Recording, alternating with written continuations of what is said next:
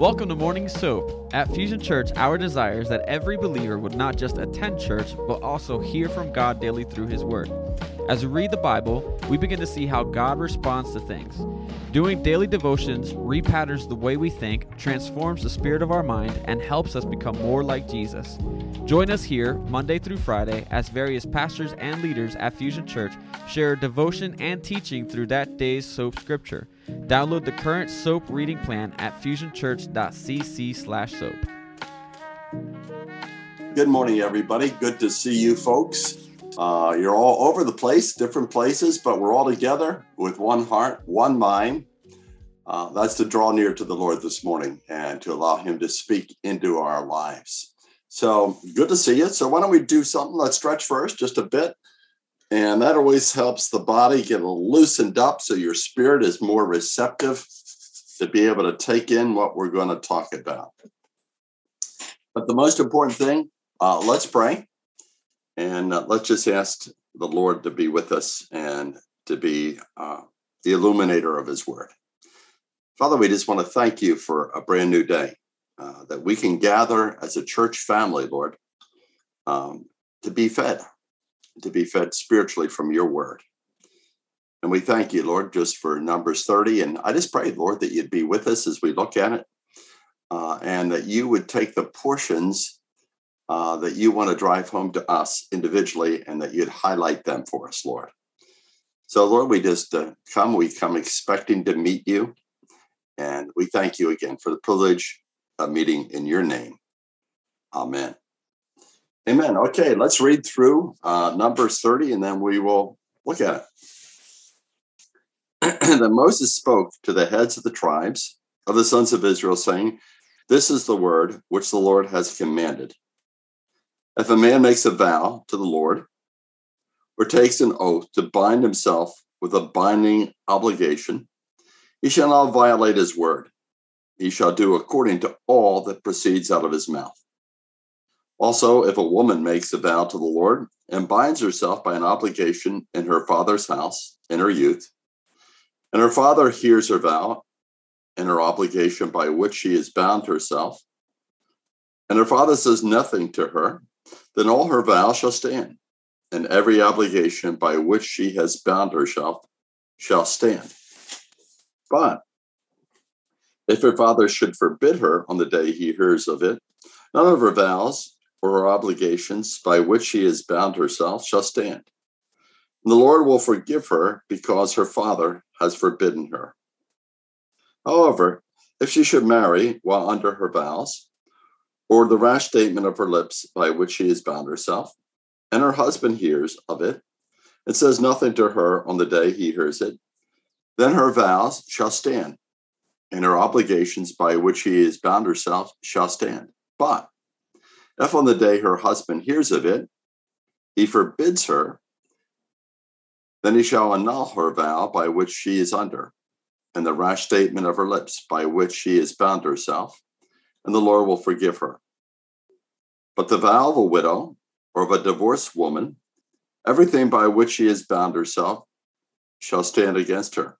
However, if she vowed in her husband's house or bound herself by an obligation with an oath, and her husband heard it, but said nothing to her and did not forbid her, then all her vows shall stand, and every obligation by which she bound herself shall stand. But if her husband indeed annuls them on the day he hears them, then whatever proceeds out of her lips concerning her vows, or concerning the obligation of herself, shall not stand. Her husband has annulled them, and the Lord will forgive her.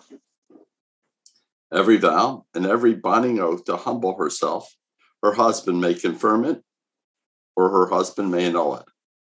But if her husband indeed says nothing to her from the day to day, then he confirms all her vows or all her obligations which are on her. He has confirmed them because he said nothing to her on the day he heard them. But if he indeed annuls them after he has heard them, then he shall bear her guilt.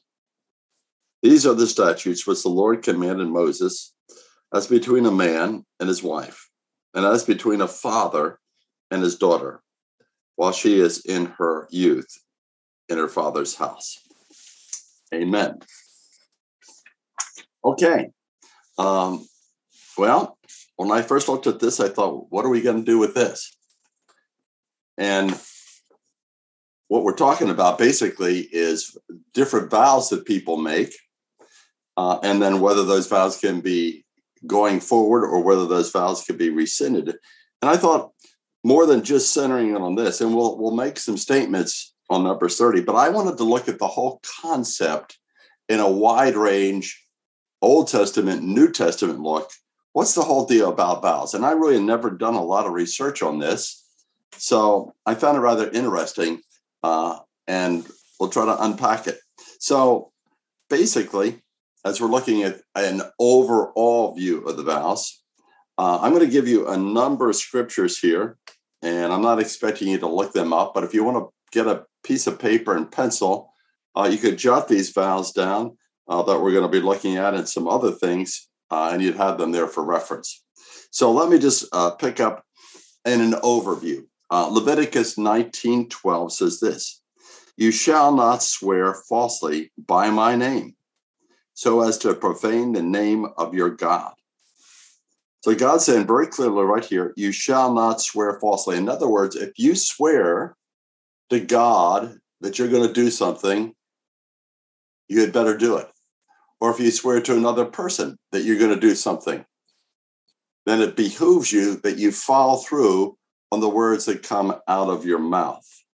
I think probably the most overviewing statement about vows is found in Deuteronomy. And again, you can write these verses down. I'm just going to read them.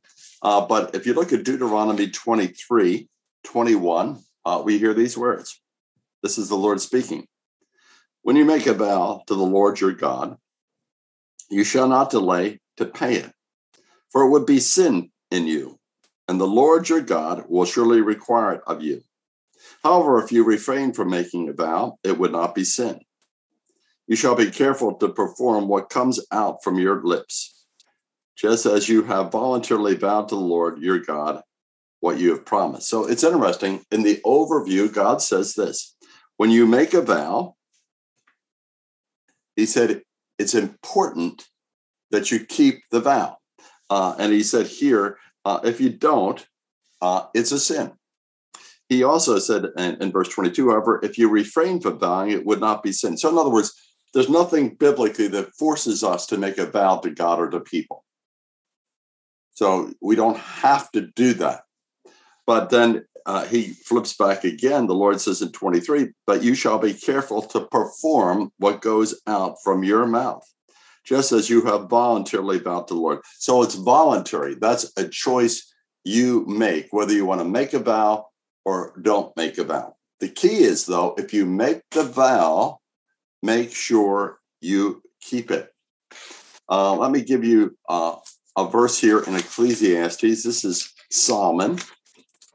And Solomon, let me see if I can put my finger on it right here. Solomon in Ecclesiastes shares different aspects of wisdom with people. And he says this in Ecclesiastes chapter 5, verse 2. "Do not be hasty in word or impulsive in thought to bring up a matter in the presence of God. For God's in heaven, you are on the earth, therefore let your words be few." In other words, don't be hasty. Don't blurt out something. And this could be an overview, not just in vows, but anything. So often words just blow out of us, and then we say, "Oh, my word, I shouldn't have done that." I remember my dad saying to me once, he says, "Your words are almost like toothpaste. If you squeeze the toothpaste and the paste comes out, you can't put it back in." So it's much better to watch carefully what we say before we say it. So he says here, don't be hasty in word or be impulsive. But then it goes a little bit more on the vows. Verse 4, "But when you make a vow to God, do not be late in paying it, for he takes no delight in fools. Pay what you vow," period. And it goes a little bit better. "It is better that you should not vow than that you should vow and not pay." So Solomon says basically, it's better you don't say anything, but if you say something, make sure that you follow through on what you say. So a vow is basically saying something like to the Lord, Lord, I mean business. I really am serious about what I'm going to say. Lord, if you do this, I'll do that. It's in a sense trying to say to God, I'm not playing games with you. I'm going to pledge something to you. If you do this, if you come through this way, Lord, then I will in turn do something else. And I think that could be also a vow that could also be to another person. I vow, I am going to do this for this given person. So a vow is a binding thing that a person speaks that biblically they're obligated to carry through on. So I thought, okay, let's just look at some vows in the Bible, particularly the Old Testament vows, that you'll see how this is played out specifically. So if you go to Genesis 28, there is a statement here God gives to Jacob in Genesis 28. And let me get it here, verses 13, the Lord makes this statement to Jacob. And behold, the Lord stood above and said, I am the Lord, the God of your father Abraham, the God of Isaac. The land on which you lie, I'll give it to you and to your descendants. God's making a pledge. Your descendants shall also be like the dust of the earth.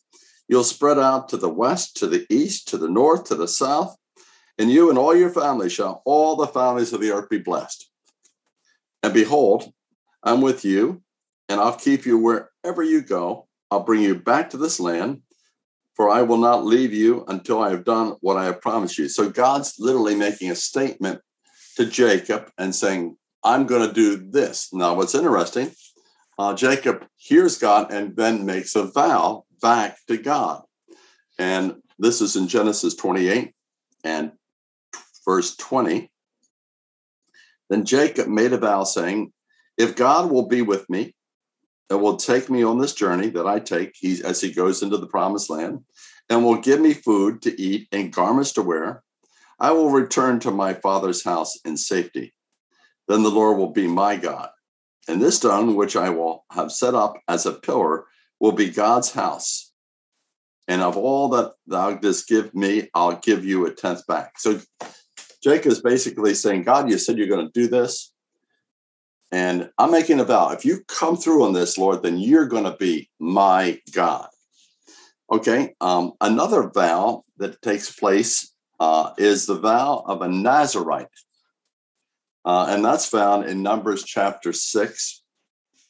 Let me give you a little bit of a background here. It's when a person says, I want to consecrate myself to the Lord. In other words, I'm sold out to the Lord in wanting to serve him. I'm going to do a certain thing. So it says here in Numbers 6:1, again, the Lord spoke to Moses saying, speak to the sons of Israel and say to them, when a man or a woman makes a special vow, the vow of a Nazirite, to dedicate himself to the Lord, and this is what somebody does that makes this extra sacrifice to serve God, he shall abstain from wine and strong drink.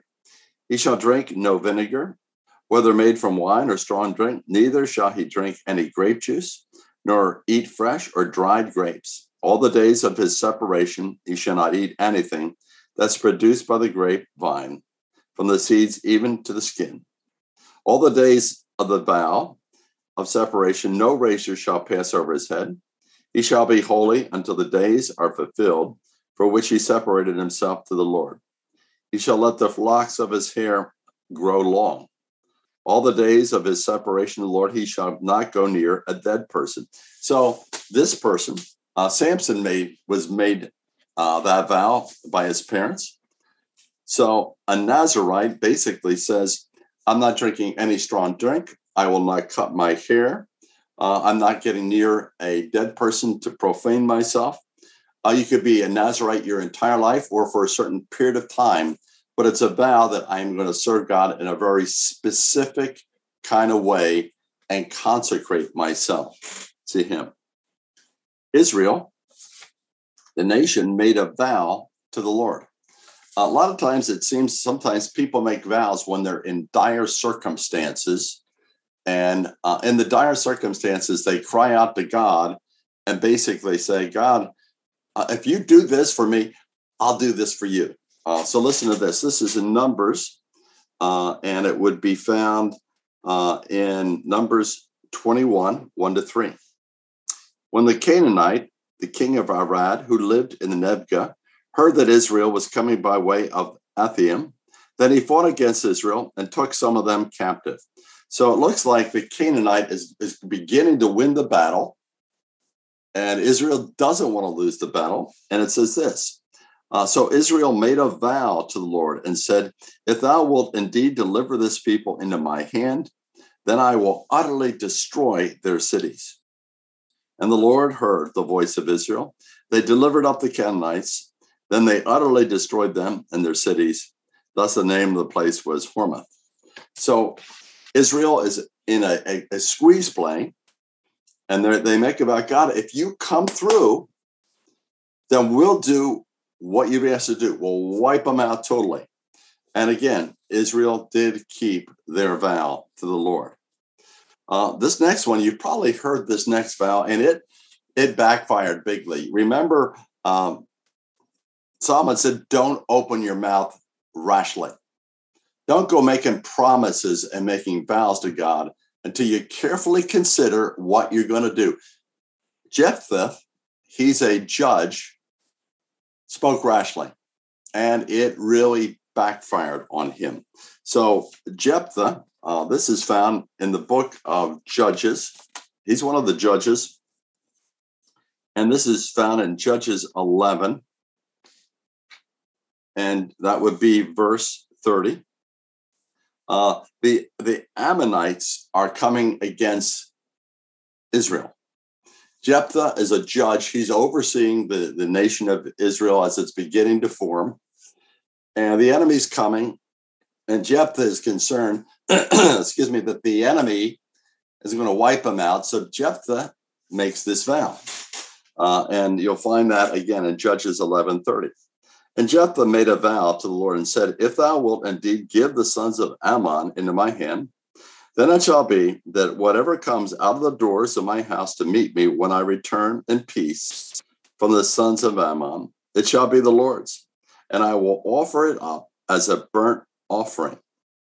So Jephthah crossed over to the sons of Ammon to fight against them, and the Lord gave them into his hands. Okay, cool. God did his part. The Ammonites are wiped out. But Jephthah said, God, if you do that, then when I go home, whatever comes first out of my door, I'll sacrifice it to the Lord. Well, this is not a good picture. He comes home. Look at verse 34.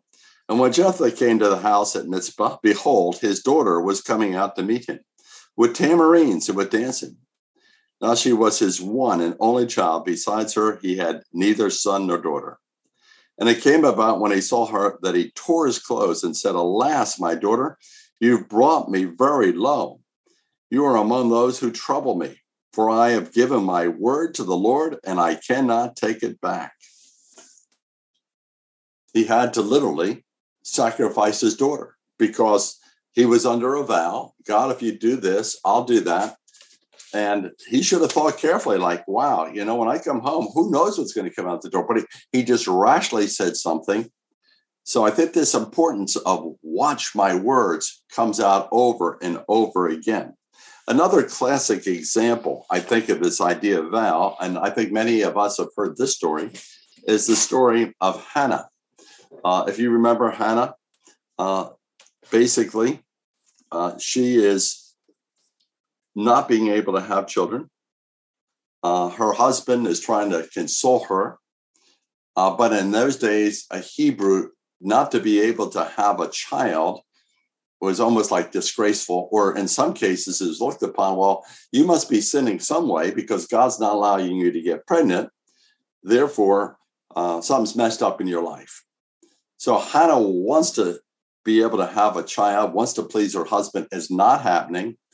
And she goes to the house of God in Shiloh, and she goes to the priest, Eli. And you see this played out in 1 Samuel chapter 1 and verse 10. It says this, and she, Hannah, greatly distressed, prayed to the Lord and wept bitterly. I mean, she is upset. And here's the statement. She made a vow and said, O Lord of hosts, if thou wilt indeed look on the affliction of thy maidservant and remember me and not forget thy maidservant, but give thy maidservant a son, then I will give him to the Lord all the days of his life, and a razor shall never come on his head. So basically, Hannah's saying to the priest, if God does this, if he gives me a son, I'm going to dedicate him to be a Nazarite. You see, in other words, not having his hair cut. I'm going to give him back to God. He's not going to be in my home. He's going to be serving God in the temple. If you read the story in between, guess what? She gets pregnant, has a child. She weans the child. And if you look at verses 26 to 28, after that, she comes back to Shiloh, comes back to Eli, and says this, O my Lord, as your soul lives, my Lord, I am the woman who stood here beside you praying to the Lord. For this boy I prayed, and the Lord has given me my petition, which I asked of him. Okay, God's been faithful. So I have also dedicated him to the Lord. As long as he lives, he's dedicated to the Lord, and she worshiped the Lord there. She kept her vow. God, if you do this, I'll do that. Interesting. Another vow I came across, kind of a strange one. It's in the book of Jonah. If you remember the story of Jonah, basically Jonah is told to do something, go to Nineveh, tell them to repent. Jonah, a Jew, does not want to go to the heathen. He doesn't want to see them repent. He wants God to send fire from heaven and blast them out.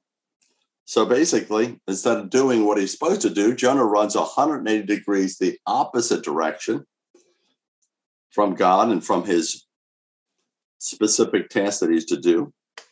And he gets on a boat going the opposite direction.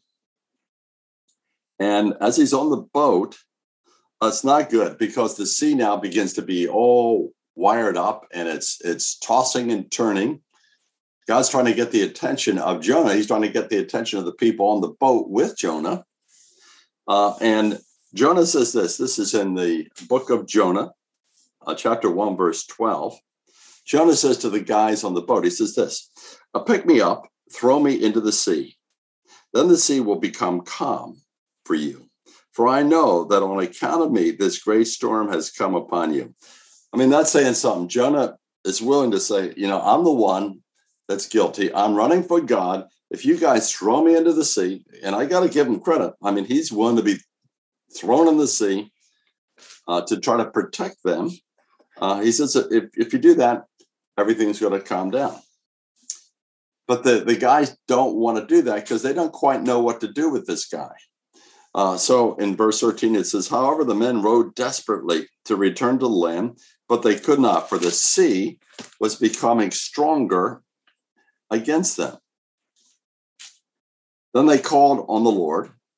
These are the heathen people, and said, we earnestly pray, O Lord, do not let us perish on account of this man's life. In other words, are we perishing because this guy sinned? But then they go further, and do not put innocent blood on us. In other words, if the guy's innocent and we throw him over the board, it's not a good pay. We don't know what to do, but we're just going to kind of follow through on what he told us to do. Thou, O Lord, hast done it, and we will seek to please you. Now, verse 15. So they picked up Jonah, they threw him into the sea, and the sea stopped its raging. Now, here's the vow. Then the men feared the Lord greatly, and they offered sacrifice to the Lord, and they made vows. I don't know what the vows are, but I'm wagering that the vows would be basically, wow, you must be God. You stopped the thing from raging the sea. We're going to serve you. We're making a vow because you are the living God. That would be what I would suspect they made. So we have all these vows. So now getting back to Numbers 30, that's why I didn't want to spend all the time in Numbers 30, because it's pretty in your face what it's about. I wanted to give the overview of the whole idea of vows. But if you look back at Numbers 30, just to give you a quick sketch of what is being driven home here, it says in Numbers 30, then Moses spoke to the heads of the tribes of the sons of Israel, saying, this is the word which the Lord has commanded. So this is not an option. God says, I'm making some commands here. If you're going to do certain things, then you better follow through. And he says this, if a man makes a vow to the Lord or takes an oath to bind himself with a binding obligation, I think that could be either vertically to God or to another person, he shall not violate his word. He shall do according to all that proceeds out of his mouth. In other words, if he says something, then he needs to follow through on every specific thing that he says. And then he says some other things about ladies. Also, if a woman makes a vow to the Lord, binds herself by an obligation in her father's house in her youth. So this is a young lady. She's not married. She's still under her father's authority. And her father hears her vow and her obligation by which she has bound herself. And her father says nothing to her. So the father hears the vow, doesn't correct her, just doesn't say a thing. The implication is if he doesn't say anything negative, he's saying, okay, I'm okay with the vow. If her father says nothing to her, then all her vows shall stand, and every obligation by which she has bound herself shall stand. But there's a twist if the father goes the other way. But if her father should forbid her on the day he hears of it, none of her vows or her obligations by which she has bound herself shall stand. The Lord will forgive her because her father had forbidden her. So the father has the ability to override. In that society, the father had power, in a sense, over the children. And we'll see here, a husband, in a sense, has power over the decision of a wife. Look at verse 6. Now, let's say this young girl leaves the home and gets married. However, if she should marry while under her vows, or the rash statement of her lips by which she has bound herself, if her husband hears of it, if the husband realizes the vow that she had made at some point, and the husband says nothing to her on the day he hears it, then her vow shall stand, and her obligations by which she has bound herself shall stand. But on the day her husband hears it, he forbids her, then he shall annul her vow which she is under, and the rash statement of her lips by which she bound herself, and the Lord will forgive her. So the husband has the ability to override and say, you know, honey, the vow you made, I don't think it makes sense. I think it's wrong. So I'm going to negate it. And because of that, basically, the vow no longer stands. And it says the Lord will forgive her. In other words, the Lord's going to overlook it as if it didn't occur. And as we go through 9 through 16, you'll see some other very similar things where the husband has the ability to override the lady. So then I asked myself the question, okay, what do we do with this? Okay, this is neat. We've looked at Numbers 30. We looked at the overview of vows in the Old Testament. We've looked at some specifics on God. So what does this say to us? So the clearest thing I can come up with in the New Testament, Jesus addresses vows. If you look at Matthew chapter 5 and verse 33 to 37, pretty much here's the bottom line from the New Testament point of view. Here's Jesus saying, verse 33, chapter 5 of Matthew. Again, you've heard that the ancients were told, you shall not make false vows, but you shall fulfill your vows to the Lord. That's where I very much started out with Leviticus 19:12. So the Lord quotes an Old Testament command. You shall not make false vows. You need to fulfill them. But here's what Jesus says. But I say to you. So kind of he takes what the Old Testament said and, in a sense, puts it more on what he feels should be done now. But I say to you, make no oath at all, either by heaven, for it is the throne of God, or by the earth, for it is the footstool of his feet, or by Jerusalem, for it is the city of the great king. Neither shall you make an oath by your head, for you cannot make one hair white or black. But let your statement be yes or no, no, is of evil. I think what we need to know a little bit as I was looking this up, that in the days of Jesus, an oath was only binding if God's name was in it. So if you use God's name, then it was binding. But many times the Pharisees and others would play games with it and say, well, if you make a vow by heaven or the throne of God, or if you make a vow by the earth, or make a vow by Jerusalem, or by your own head, all these basically are vows that are just kind of nonsensical. You're using them, but in reality, they have no power because the name of God is not in them. So what I hear Jesus is saying is basically, we should not need to make oaths in the New Testament. In other words, our word should be enough. The whole point of a vow is to double back on my words. I make a vow to make sure my words are what I really mean. I vow because my own word probably is not enough. A vow is like to say, I definitely am not going to do, or I'm going to do something. And Jesus said, hey, you don't need to make a vow. He's basically saying your word should be enough. Your character should be so sterling and so irreproachable that if you say something, everybody knows that you're going to fulfill what you say. So what's that saying to me and you? Here's where I think it's really important. And I think we need to ask the question, excuse me, do we follow through on what we say? And many times, people say, well, I'll do this, but they don't do it. And I think it can be even minor, but it can be careless. Like, I'll give you a ring. Let's get together. I'll call you in the next couple months. Very general, very vague, but it's still a word you said. And if you said it, what I hear the New Testament saying is, then you need to fulfill it. I think it also means, too, that we should always be truthful when we say something. We shouldn't look for loopholes and tell little white lies so that we're kind of trying to dodge the truth.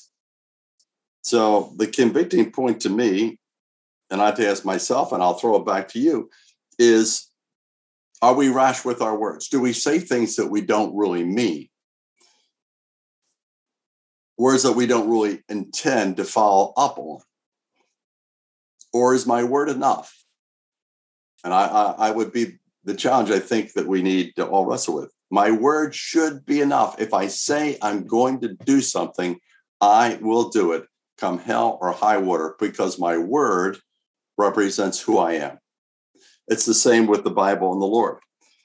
God, because of his own integrity, says my word is who I am. My word and myself are you can't separate them. They're a one unit. So therefore, when we look at the word of God here, it's not just, it's his words. His whole character is in back of his words. If God denies his words, if God doesn't tell the truth through his words, then the whole thing falls apart. So his word represents his own integrity. Our words represent our integrity. So that's the challenge I'd give each of us. As Solomon says, don't be rash with your words. Don't just say things to say things. If you say you're going to do something, do it. And you don't need to do a vow to prove your point. Just let your word be the truth period. That's what I hear Jesus saying. So may we all pray over that. May we be not rash with our words. May we use them to build up people, to love people, to encourage people, not to tear people down, not to malign other people's characters, but to be able to lift them up to the Lord in prayer and to bless them. So let's pray. Well, Father, we see a principle in the Old Testament about vows, and that vows should not be made quickly or rashly. But if a vow is made, that it always should be fulfilled. And we just see, Lord, in the New Testament, and you see to do that well, Lord, that you take an Old Testament and you make it even tighter, even more concise, because you said it's not even a matter of keeping a vow, Lord. It looks like, from what I hear you saying, we shouldn't even need a vow because our word should be as good as our honor. So, Lord, I just pray for each of us. Help us to watch the words that come out of our mouths. Help us, Lord, not to rashly say things that don't bring honor to you, or to say things, Lord, that we're not willing to fulfill. So, Lord, just search us, try us, Lord. If there's something that needs to change with our speech patterns, then we pray that you would show us. Because, Lord, you've said in the book of James, the hardest thing to rudder is our tongue, and it gets us in a world of trouble. So we pray, Father, you would tame the tongue, and that you'd allow us, Lord, to tell the truth and to use our tongue to build up and not to tear down other people. So, Father, we thank you, and we just pray these things, Jesus, in your strong name. Amen. Amen. God bless you all. Have a great day. And guess what, Mike? The sun is up. We're making progress. God bless you all. We'll see you soon.